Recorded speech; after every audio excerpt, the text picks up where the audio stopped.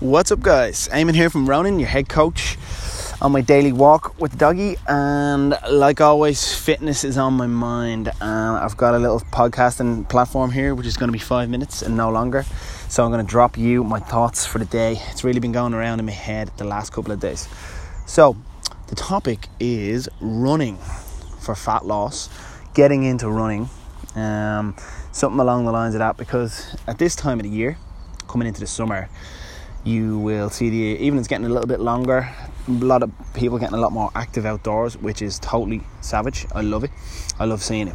But one thing that I have seen over the years is people trying to introduce themselves to running in an effort to achieve some fat loss, building up to maybe, holidays. It's t-shirt season now. It really is time to get in shape after that whole winter period where we got to be that little bit softer around the edges and you're wearing your fleece and you didn't care.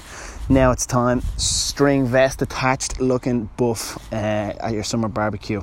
So the point here, when you get into running, or if you have never done running before, you grab yourself your pair of Asics or your new Asics or whatever it is, and it's all gung-ho, I'm going to go running. You hit the road. So this works for a percentage of people. Some people can get it, naturally just evolve into that sport, see some gains, see some progress, and really get into it. There's another portion of people that will struggle from the get-go because it essentially is a new sport. You've got things like technique. There's a running technique. There are ways to run. There's ways to run for efficiency. There's things like warming up correctly, cooling down correctly. One really important factor is pacing. How are you supposed to pace this? Over what distance should you be running starting off? How much should you increase that distance every time? How uncomfortable should this be? When you're going through a introduction process with me or with any good coach in any sort of a fitness field, all these things are going to be explained to you. So when you get in and you just start to die all of a sudden, and now you're out of breath, I'm going to explain why, and we're going to back off a little bit and we'll stop and have a little bit of a sip of water and say, okay, so the reason is X, Y, and Z, and that could be different for different people. But when you get out and try this thing on your own, it can be quite demoralising to find out that you can only run from here to the wall and you're already out of breath and it's already a little bit demotivating. I have ran over the years quite a lot with loads of different races. I was in the army, I did lots of 10k, I did really fast 10ks back in the day. I was quite fit on that side of things, but I don't really run much anymore. I run kind of when I have to and when I build up the races and stuff like that. I personally die regularly on the run, so I'll jump out, grab a 3k or whatever, and I'll die a death.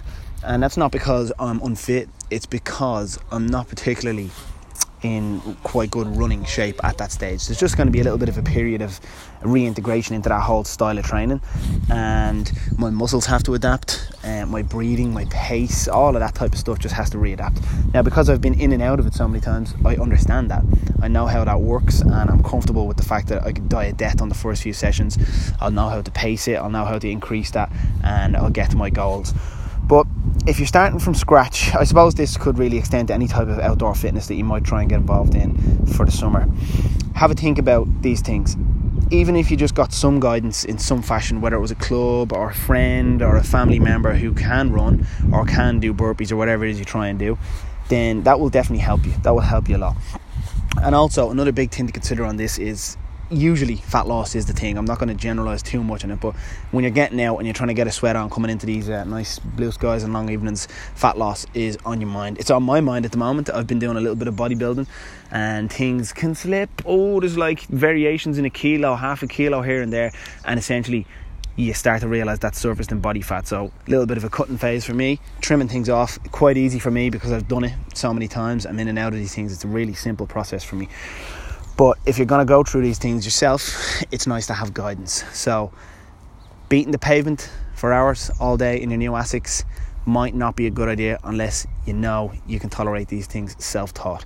Get a little bit of help, or maybe drop down with me for a free intro and we can bring you through some CrossFit.